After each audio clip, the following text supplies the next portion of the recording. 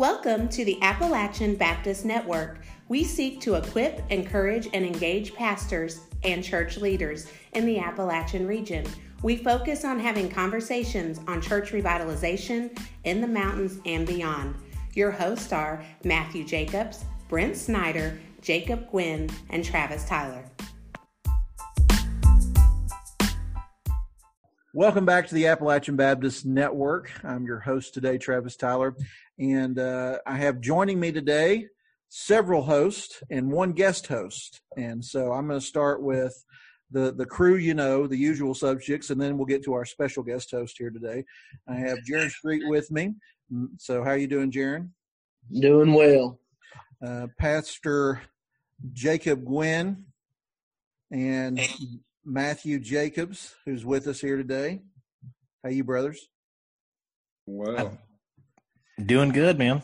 And then it's my privilege to introduce to the podcast one of my longest-standing friends in ministry, Pastor Neil Nelson, who pastors as Associate Pastor of Adult Ministries at Bible Evangelical Free Church. And for those of you in the mountains that are unaware of the E-Free Church, don't be scared of them. They're basically Northern Southern Baptist, right? They're Would you say that's fair, Neil? I mean, they're like first cousins theologically, and, they're a good, solid church. So good, solid. Hey, when Big Al wanted to steal some great preachers for the Southern Seminary, he stole a lot of them from Trinity, our seminary. So, So definitely we do well together. Yeah, we're reunited, and it feels so good. So anyway, We're actually here today, even though we're all good friends and having a good time doing this. We're gonna actually talk about a tough subject today. And this past week, and by the way, today's date is May the 13th that we're recording this. Last week on Thursday, tragic news: Darren Patrick, who was a beloved pastor by many, died we don't have all the details. The church released that it was a shotgun blast to the head, self-inflicted. Not clear if it was intentional or unintentional. And Darren's story is interesting because if we were to rewind the tape, we would see a very young, successful pastor in the St. Louis area, planted the Journey Church in 2002 with around 30 people. And then the church just explodes. And 7 campuses and 4,000 people later, we see Darren Patrick get into a moral failure. And one of the reasons that I have Neil on here with us today is because Neil had his childhood pastor. You grew up in Chicago, right? That's that accent you're hearing, by the way. Chicago. It's Chicago. But his parents were from Alabama, so he's actually truly Southern. Don't hold that against him. He introduced me. I will say this, though, about Chicago. The hot dogs are like in a class of their own in Chicago. Like there is no other place in the world that has hot dogs like Chi-Town. So it's in the beef. Yeah, man, it's good. It's good stuff. It's really good stuff. I'm a fan of the Chicago dog. But you had a pastor growing up, very, very good preacher. He did a great job from your perspective, and there was a moral failing. Correct, Neil? Do you want to talk about that at all? Yeah, so it happened after I was in college. I believe I was even in seminary when the information or news came out about it. And so I don't have a lot of first information about the details, nor should I. And I can say that I'm good friends with some of his children, and so it was a strange experience because just as you said, he is a guy that I looked up to, and in a lot of ways, I think most guys in ministry do it. They look at their pastors they had as a kid as somebody they want to emulate, someone they want to be like in a lot of ways. And he had a phenomenal impact on my life and on the life of my family, my siblings, my parents. And you're trying to work through what are the things you hear that went on? How does that affect how you're supposed to see the impact he had on your life? And so definitely questions I was asking, and part of the process of walking through that and hearing about it. But a difficult thing. And I want to be careful though, and just mention that obviously what I went through personally was nothing compared to how hard it would have been on his wife, his family, and those who were related to him. And so, but it was a hard thing and something you still think about to this day and the impact that had. No doubt the impact he had in your life, even the most godly of men are still men at best. back to the Darren Patrick story, there is a very, there's kind of been a trend before even after Darren Patrick's fall. James McDonald, who was very popular in the Chicago area, recently had a moral failure and was dismissed. Mark Driscoll was dismissed in Seattle, for those that are familiar with him, very well-known megachurch pastor. For those in more of our circles in Southern Baptist life, Dr. Seals was dismissed for a moral failure at Southern Seminary, as well as Dr. Reed. And we won't get into the details of anyone's of those, even though we know some of them, or you probably could find some of them if you are interested. We're more interested in the topic of how it affected the church. And so, I know, for example, in James McDonald's case, I think that church kind of went on, but in Mark Driscoll's case, I think that church collapsed. Is that correct? Yeah, in Driscoll's case, the unique thing was that Mars Hill was so connected to him and his name, I think, when things were set up, so that when he left at the end of that year, everything had to basically close up shop. And at the same time, I think a couple campuses actually continued to survive and just became autonomous. But for the most part, the whole Mars Hill network just closed down. And then, go ahead. I'm trying to sit there and try to find there it is, the Gospel Coalition article. So back in 2017, the Gospel Coalition wrote an article about life after Mars Hill, and that several of the churches talked about the hardship they hit, but afterwards, like several of the churches became the satellite campuses became their own individual churches, and talked about how the pain that it had to go through. But then, actually, the title was the tidal wave of hurt. But then they talked about how going through all that, how the church is actually healthier now than it was before. Interesting. So it hurt at the beginning, but then after a little bit of time, the church started to boom again. Yeah, probably the most well known from that was Jeff Vandersloot.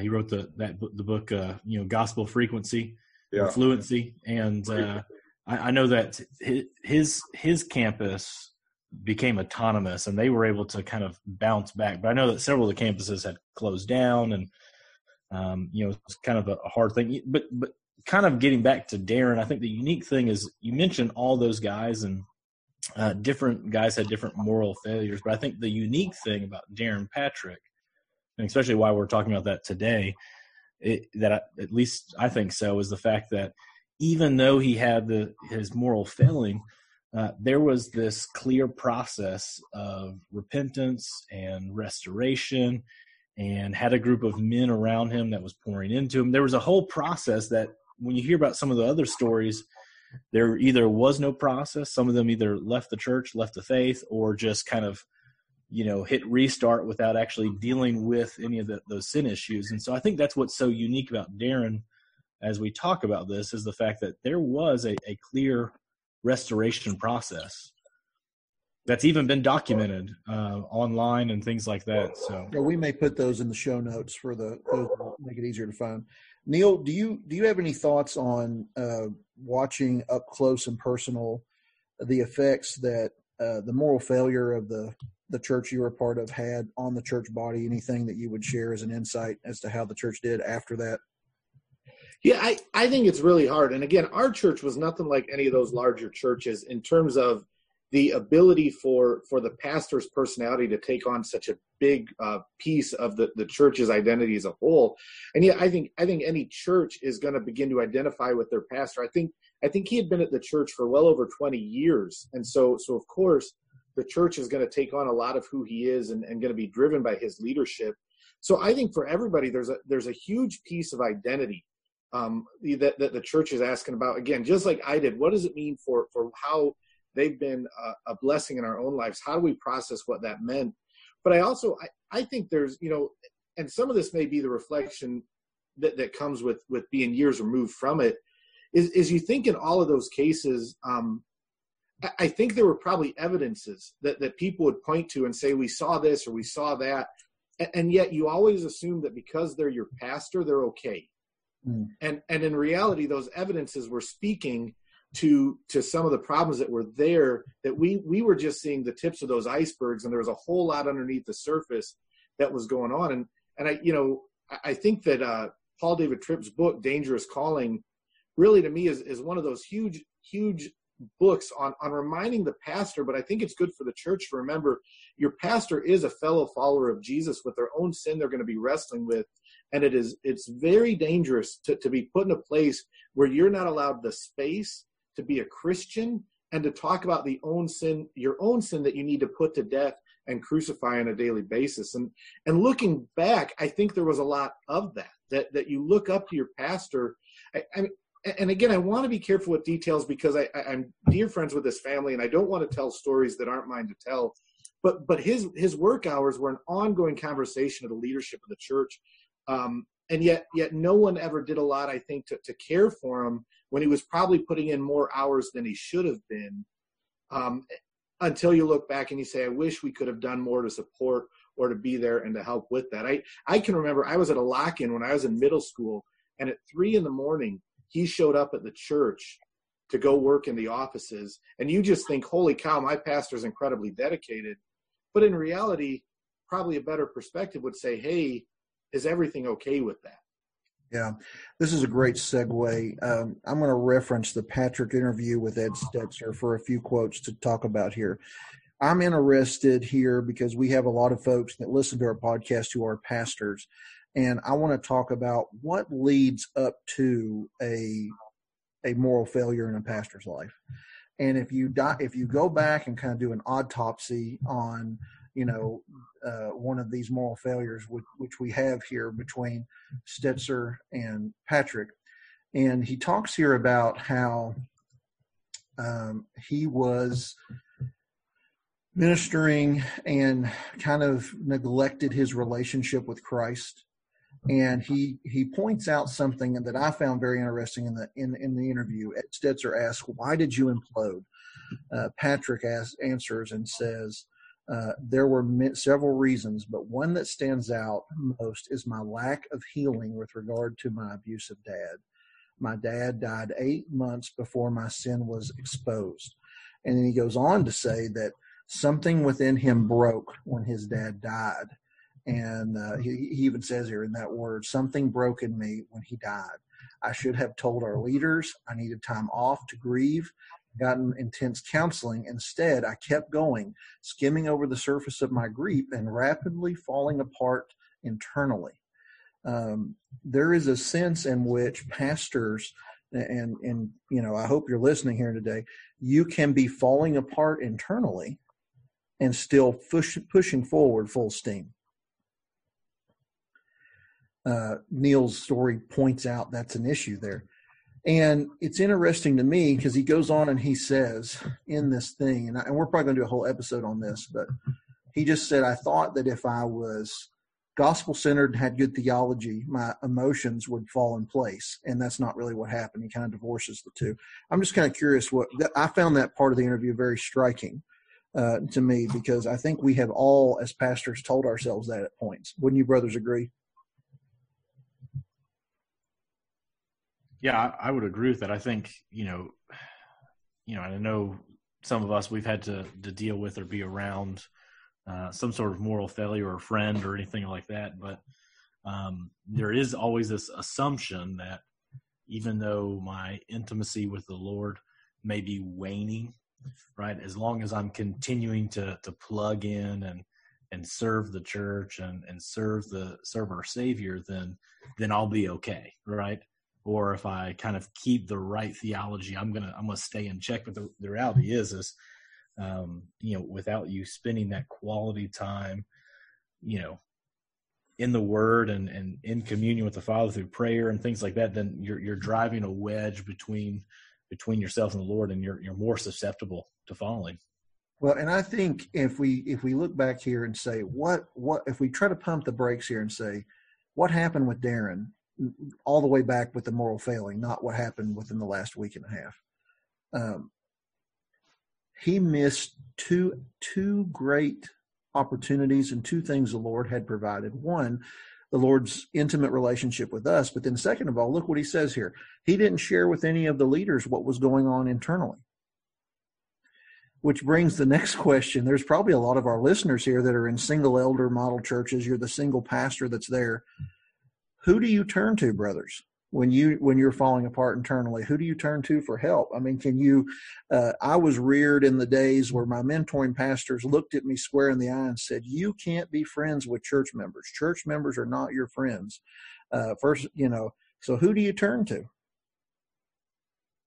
I guess first of all, is that correct? And then second of all, who do you turn to? So. It's interesting you phrase it that way, and I'll use this as kind of a segue.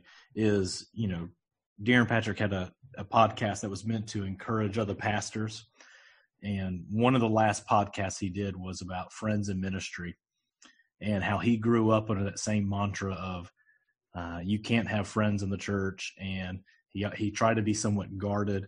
And eventually, after all this, he had to kind of break that down and try to have friends both within the church and outside. I think the reality is as pastor, there's got to be people in your church body that you are close to, that you can share with and talk with. I know there's a couple guys in my church I like to get coffee with at least once a month or once every 2 months, and just talk about what God is really sharing in my life and speaking to me through His Word, and seeing how things are going in their life as well. But it's also helpful having, I think, other brothers who are in ministry and who can talk with you and encourage you, and even in those dark moments, whether it's a failure or not, or just hard days of ministry, right?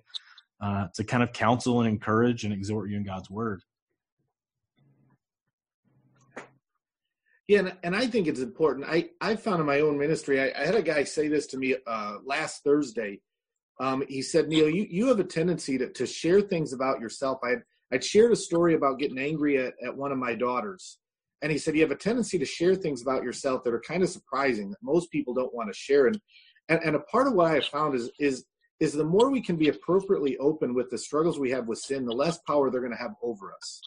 And so there's a level of trying to lead by example in that, but there's also a level of me wanting to confess my sin to brothers, so that sin doesn't continue to hide and sort of have some sway in my heart or in my mind or life. And so I think sometimes a part of our problem is before we get to that moral failure, and even if you think of that term, when we say moral failure, we all understand in this conversation that we're talking about something large enough for a guy to need to leave his church.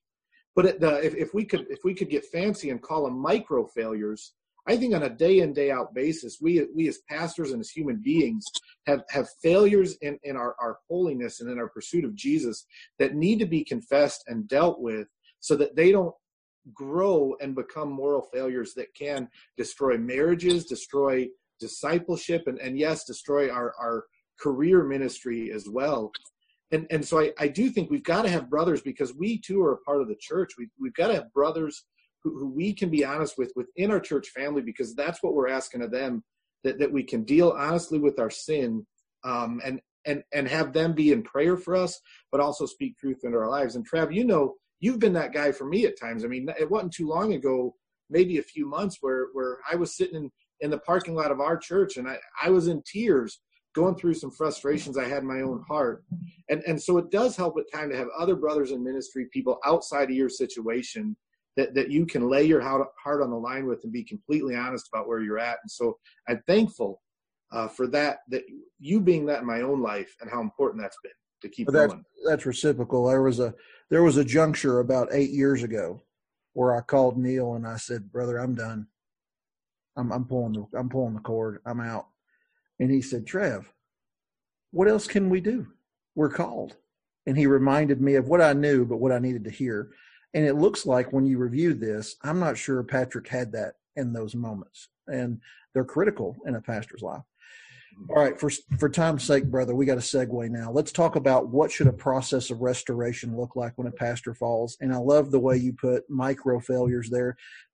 I was thinking about, I watched a series called Chernobyl, about the Chernobyl meltdown. I don't know if anybody else saw it, but it goes way back. It goes way back to the 80s there, where there was this nuclear plant, and really the failure happened in the build of the plant and not at that one moment. And in a similar fashion, when a pastor has a moral breakdown or a failure that it's a bit like a nuclear explosion in that church's life, and here it is, probably thousands of years before that place is inhabitable by human beings anymore. In a similar fashion, it's very toxic for all that are around. But the failure was actually stages of failure before you had the big one. It's a slow, gradual one. All right, let's say the failure has happened. Darren Patrick says in here that he submitted himself to a restoration plan. But let me pump the brakes and say this. If a pastor has had a moral failing, does anyone stop to ask, what are we restoring them to? Yeah, I think that's going to be one of the first questions. You want to restore them first and foremost to God, to their relationship with God. And then from then on, it's hard to set any parameters early on. I think that's the first and foremost. And after that, you work from there, but that's got to happen first. Yeah, I think part of that is, when you start talking about restoration process, the mind immediately goes for men that have had to take a step back from ministry is, okay, well, how are we going to restore them back into the ministry? Rather than first looking at the restoration step being, how are we going to have their relationship with Christ restored back to that place of intimacy that they once knew, and so that they can continue growing greater in intimacy with Christ. Yeah, I just think that, and let's see, I think three of us on here were in a recent team that tried to restore a brother and that failed and it broke down. And, there was issues of trying to jump into ministry too soon in my opinion, was a sign and indicator that, you want to talk about micro failures. In some ways, there's got to be a lot of micro steps of restoration before you can even begin a conversation about putting a brother up. When a pastor does fail, how much should the church divulge to the congregation of what's happened? Should it be just blanket statements? Should there be intimate details? What do you brothers think? Where do you start when something like that happens, and where does it end up ultimately? How much information does the church really need?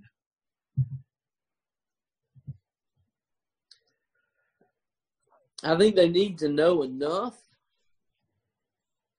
that they can understand and support the decision that has been made, at the very least, to ask, this brother to step back from ministry. I think when that step is made, that local body, local church family, at least should be able to understand and know whether or not they support, the action that's been taken when it's of such magnitude. Of course, you have other factors. When a pastor has a moral failing, his livelihood could now be in jeopardy. You know what I mean? As that's primarily how he makes his income. And then another reason I wanted Neil on here is because I want to ask this question: where should he be restored? Should he be restored at that same church? In the E-Free Church, they have a little bit of a different way of doing it. They have churches. What are those churches called in the E-Free denomination? Called recovery churches. Explain this to us. So, and I'm not 100% familiar with the process, so I hope I don't get it wrong. And I believe if you look up the Evangelical Free Church of America, recovery churches or pastor recovery process, you can find out more information. But essentially, a pastor can enter into that process, and I do think they make some determinations about whether or not the sin and the nature of the sin allows for them to seek restoration in their own local church, or if they need to be removed to another church. But these recovery churches are set up to be aware of that pastor's presence in their midst. I'm pretty sure there's some one-on-one conversations that go on between the pastor in the program and the senior pastor of the given church. But that church is there to be a church home for that pastor.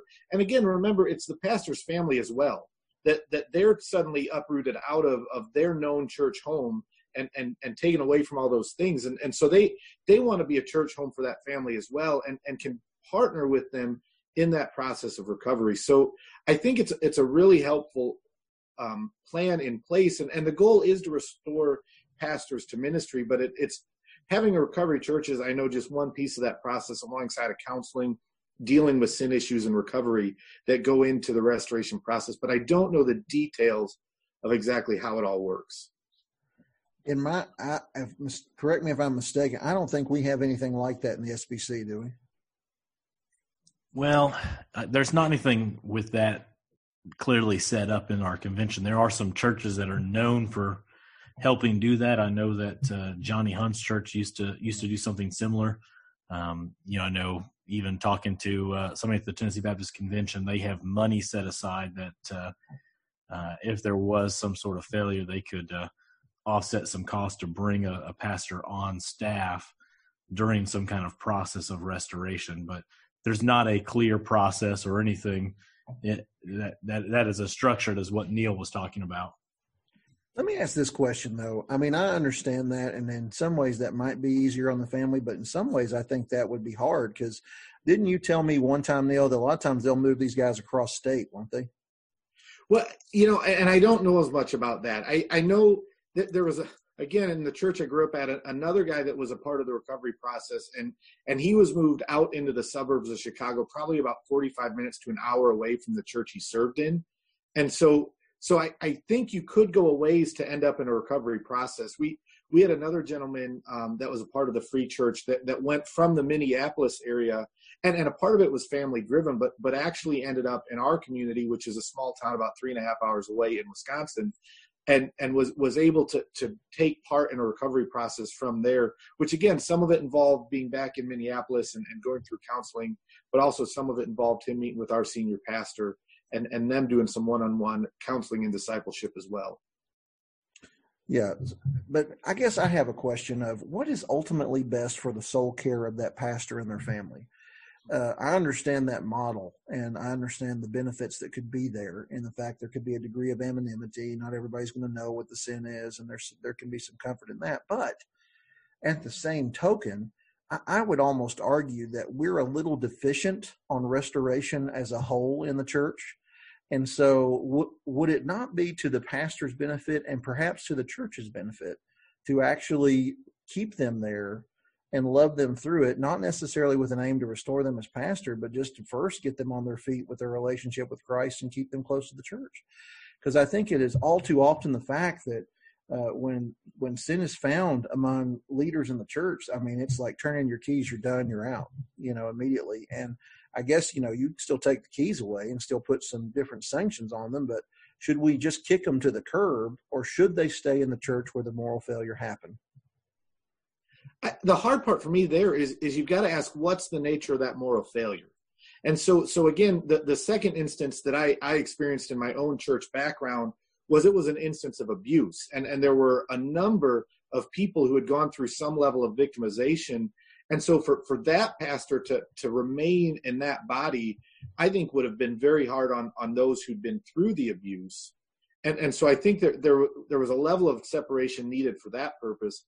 The other question I would ask is for the pastor and for that church, how difficult, and I found this in my own life, when I would see the pastor I had growing up, my mental posture went to him as pastor. And so if you've got your senior pastor, even if he's been through a moral failing and he continues to be a part of your church, how many people are going to struggle with the posture of pastor versus the posture of brother in Christ?